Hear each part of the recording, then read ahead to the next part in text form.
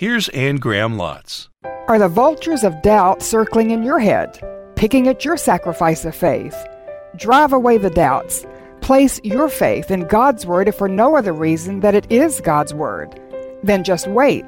He may be delaying giving you any feeling of assurance in order to strengthen your faith in Him alone. But the assurance will come. This is Living in the Light with Anne Graham Lotz and her series of weekly messages on the life of Abraham. When your world looks like it's falling apart, it just may be falling into place. Here's Anne, continuing in Genesis chapter 15. Abraham, in verse 6, believed God, and it was counted to him for righteousness. He just believed God. He just took God at His word. Romans 4. Abraham staggered not at the promise of God through unbelief, but was strong in faith, giving glory to God, being fully persuaded that what He had promised He was able also to perform. And he just believed God's word, that He would give him a seed, and that through that seed all the nations of the earth would be blessed. And Galatians tells us, and John tells us, that Abraham could see through that promise that the promised seed was not just Isaac and not a multitude of descendants, but it was the Messiah, the promised seed of Genesis 3:15, who would take away our sin and bring us back into a right relationship with the Creator. He saw through this promise a prophecy of the coming of Jesus, and he believed God's word, and it was credited to him for righteousness. He just put his faith in God's word and God's word alone. And I don't want to stretch this. Maybe I am, but I wonder, from a New Testament point of view, is this the moment when Abraham was actually, in a sense, converted? And then that made me wonder, in the church today, are there people who have left everything behind, and they're pursuing knowledge of God, and they've gotten off the fence, and they're leaving behind their failures, and building their altars, and they're praying, and they're reading their Bibles, and they let everything go, and they've decided they want God more than they want the world and Sodom, and they give up their rights? But could it be that some of those people have never actually been born again? And they've never put their faith in God and God alone? And it's never been credited to them for righteousness because they still think it's up to their self-effort, or they've got to do this, or they've got to study hard, or they've got to pray every day, or, still trusting a little bit in themselves. And you have to trust God and God alone for your salvation. And I think it's true because I taught Bible study fellowship for 12 years. And in that 12-year period, we had several thousand people go through our class, and I have had dozens, maybe hundreds of women, and these are basically church women who thought they were Christians, come into the class, and God's word came into their lives, and they realized they had never put their faith in God and God alone for their salvation. And they were born again after they came into class. Just Give Me Jesus. We target Christian women, church women, I should say.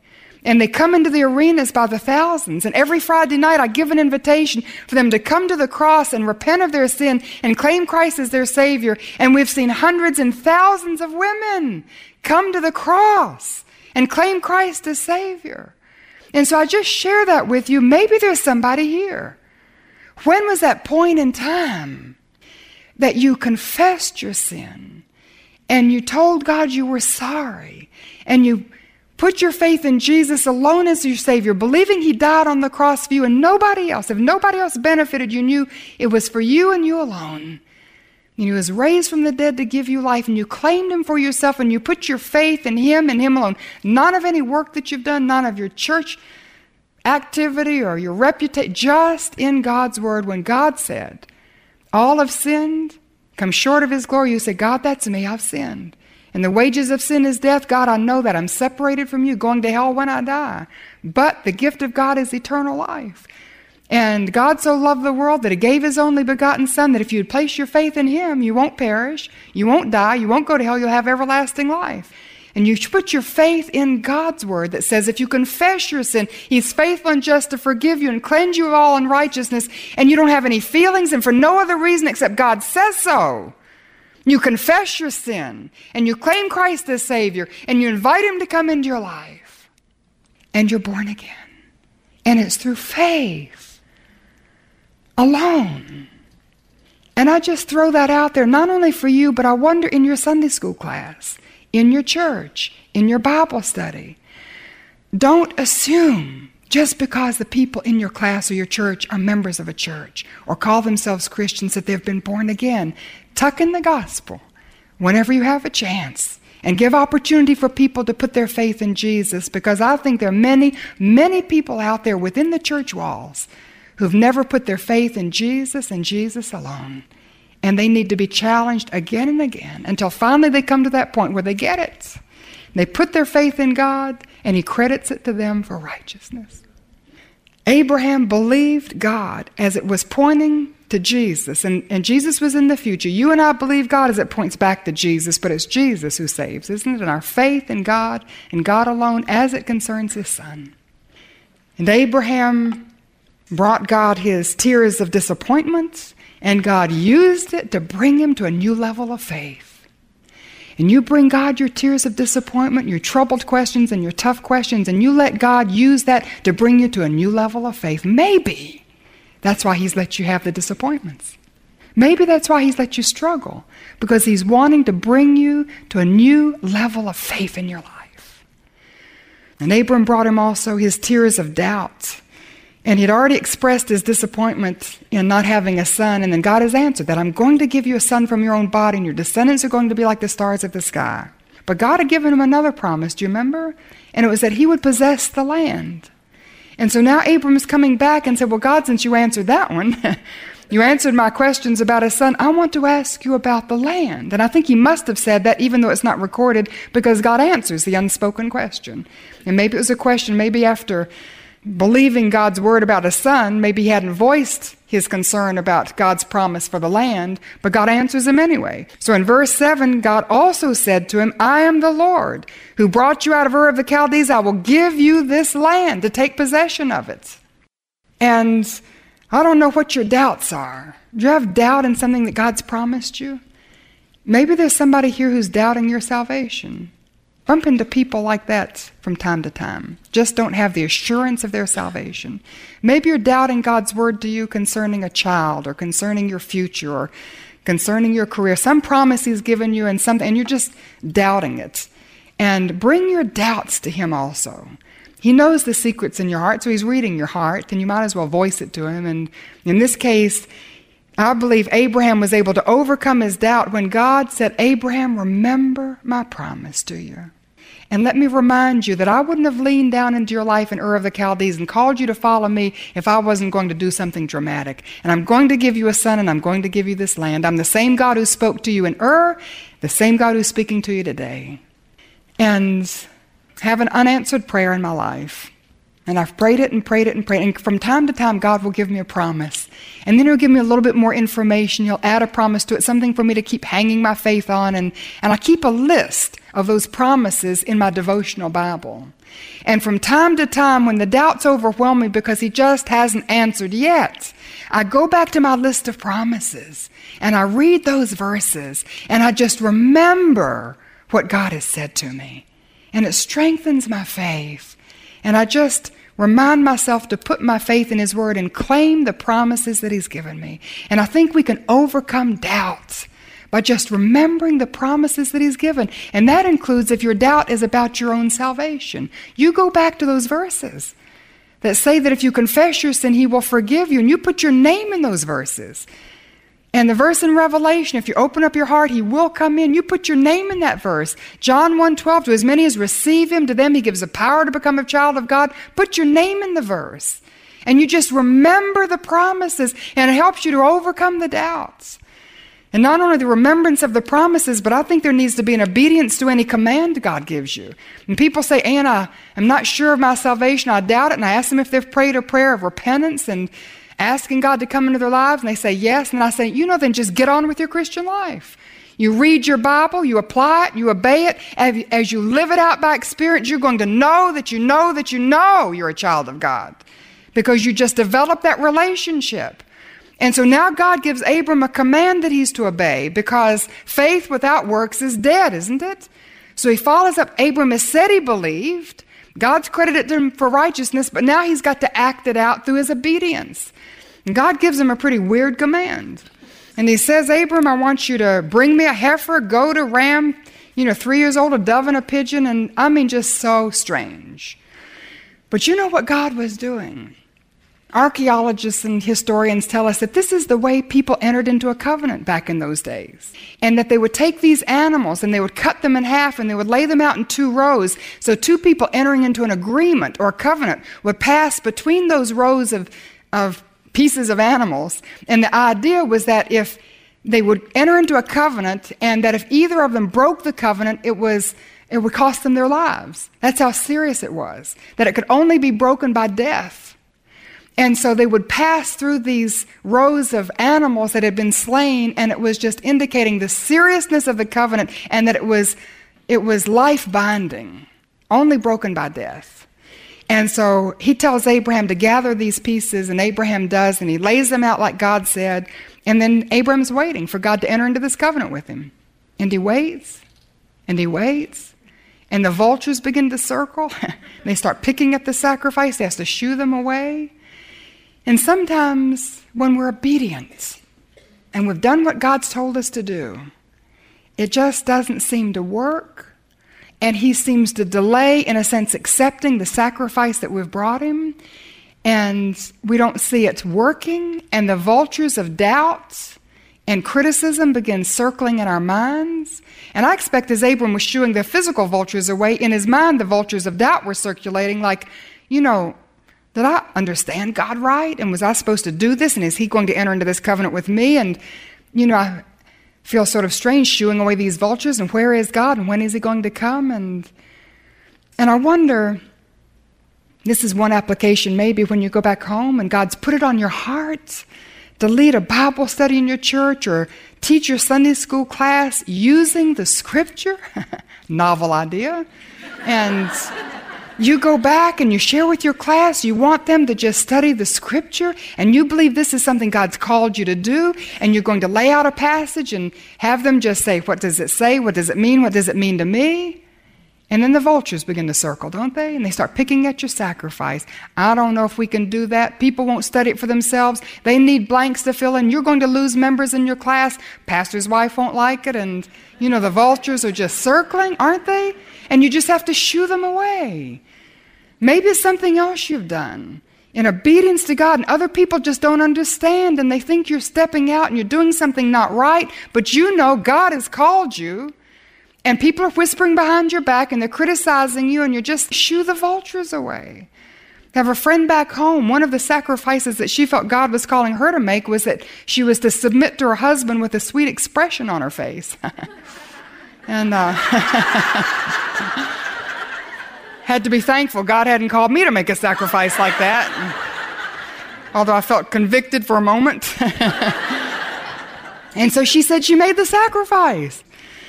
Sometimes we make the sacrifice, and before God accepts us and gives us that assurance that he's going to follow through, we just have to protect it, don't we?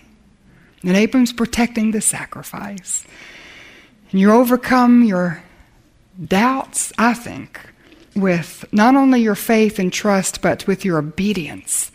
You remember the promises that he's given you, and then you obey the commands that he gives you, and you just have to protect it and follow it through until he accepts it.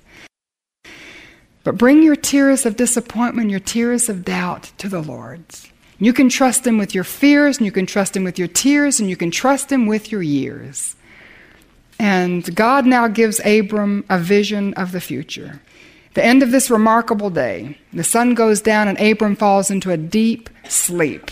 And a horror of darkness descends. I think he goes into a deep spiral of depression. And maybe that's why God doesn't let us see the future. But Abraham goes in this depression, and then what God is saying is, Abram, you can trust me with your years because I'm in control. And then he tells how he's in control. He says, I'm in control with sovereignty. And he says in verse 13, know for certain that your descendants will be strangers in a country not their own. They'll be enslaved and mistreated 400 years. That's when Joseph was sold into Egypt, and Jacob followed with the 11 brothers, and they lived under Joseph, and in a nation that wasn't their own. They grew up and multiplied, and several generations passed, and a Pharaoh rose up that knew not Joseph, and he put them all into slavery and mistreated them 400 years. And God may allow our children and our grandchildren to suffer. That's why I don't want to look too far into the future. God's in control. Maybe he won't, but I'm just saying he's in control. He knows what he's doing. And he's saying, Abraham, I'm going to allow your children and your grandchildren to suffer, but I'm in control and I just choose certain things. I am sovereign. And not only is he in control with sovereignty, but he's in control with authority, because he says in verse 14, I will punish the nation they serve as slaves. And he did Egypt, didn't he? When Moses led the children of Israel out and he destroyed the army in the Red Sea and they came out with all the loot and the plunder. But then he's also in control with mercy, because he says in verse 15, you, however, will go to your fathers in peace and be buried at a good old age. And then I'll deal with the people here and I'll bring your children back. And he's just saying, Abraham, you can trust me with your years because I'm in control. I know what the future holds and I hold the future. And when we look at the future, the war on terrorism, the economy going back and forth, things happening in our country, things that are being said, the division, the hurt, the anger, the bitterness, and the things going on in the rest of the world. And, you know, sometimes I wonder how people can stand facing the future without the Lord. I would be so terrified. But we can trust him with our years. We can trust him with the future because God is in control. You might just read the end of the story. Read the book of Revelation, the revelation of Jesus Christ. Not only the revelation of the future, the revelation of Jesus. And when we think the world is falling apart, Revelation tells us it's just falling into place. Right at the feet of Jesus. God is in control. In control of your future, in control of your children, in control of your descendants, in control of the world, in control of the universe. He's in charge with sovereignty and authority and mercy. And not only is he in control, but God is absolutely committed to you. And apparently Abraham awoke from his vision. The sun had set, darkness fell. Verse 17, the sun set, darkness had fallen, a smoking fire pot with a blazing torch appeared and passed between the pieces. And on that day, the Lord made a covenant with Abram and said, to your descendants, I will give this land. Now I want you to note something. What's absent? Abraham is not walking through the pieces. This is just God walking through the pieces. And if you can just hang with me for a minute, I don't want to confuse you, but I think God the Father is represented by the fire because Hebrews says our God is a consuming fire. And I think it's God the Son that's represented by the torch because John says that Jesus said, I'm the light of the world. And I think it's God the Spirit that's represented by the oath when God swore by himself because Ephesians says he has marked us with a seal. It's the oath of his Spirit. And God the Father, God the Son, God the Spirit passing through those pieces. And the Bible says that God, not knowing somebody greater to swear by, he swore by himself. Abraham, do you want to know how you can know that I'm going to keep my word to you? Because I swear by myself. And my promises are backed by my character. And I back up my word with myself.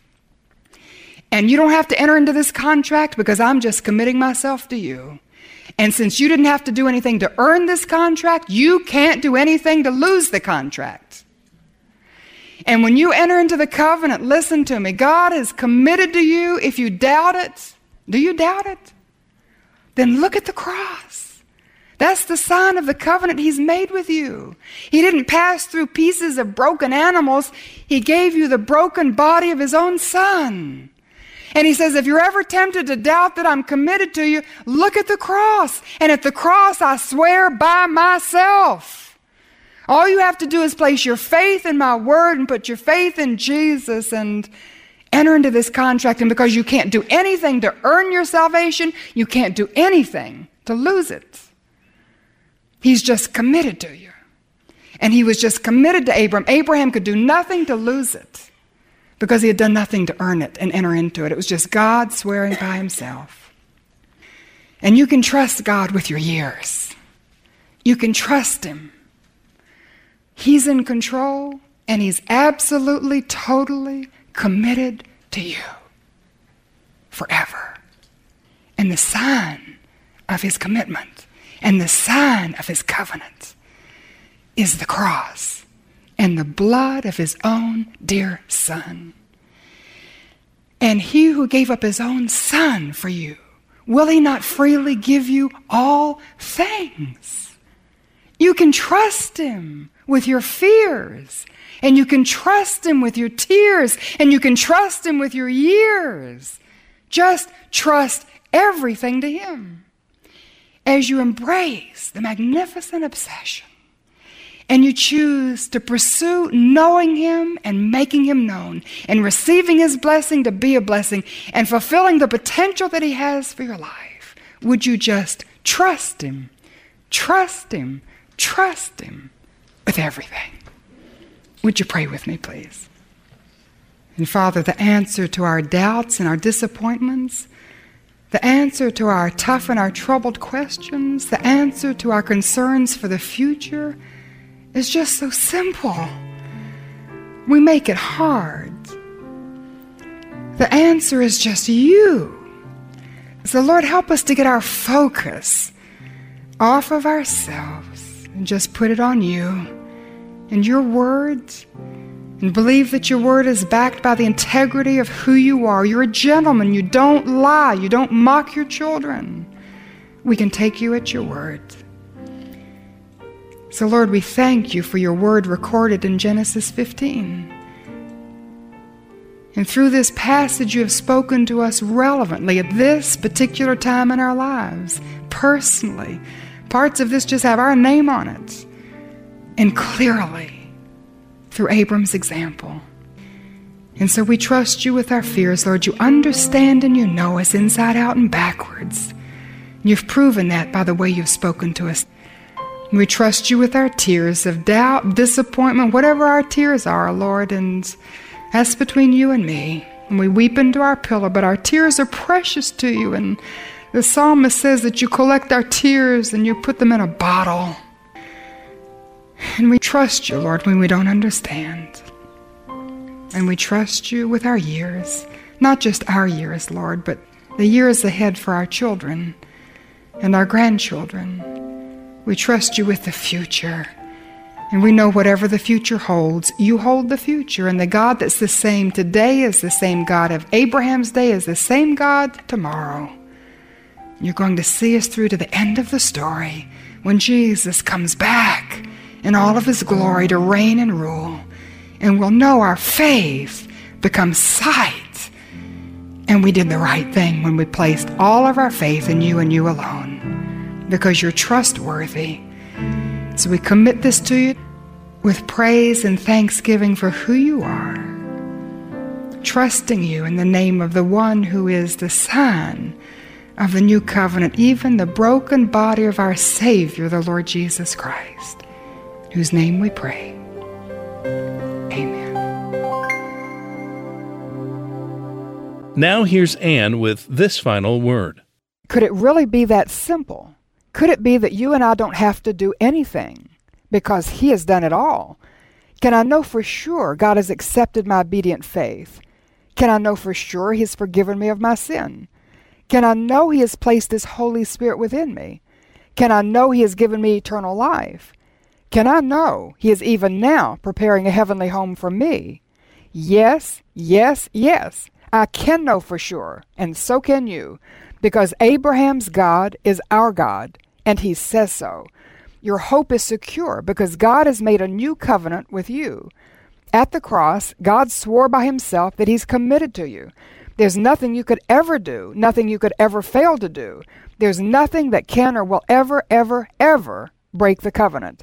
Romans 8:32 says, "And if he has not withheld his only Son from you, will he not also freely give you all things?" Trust him. Trust everything completely to him. Trust him completely because he says so. And who is he? He is the God of Abraham. Plan to join us again next week for Living in the Light as Anne Graham Lotz continues in her message series on the life of Abraham. And in the meantime, be sure to go to annegrahamlotz.org for more on the life of Abraham in The Magnificent Obsession.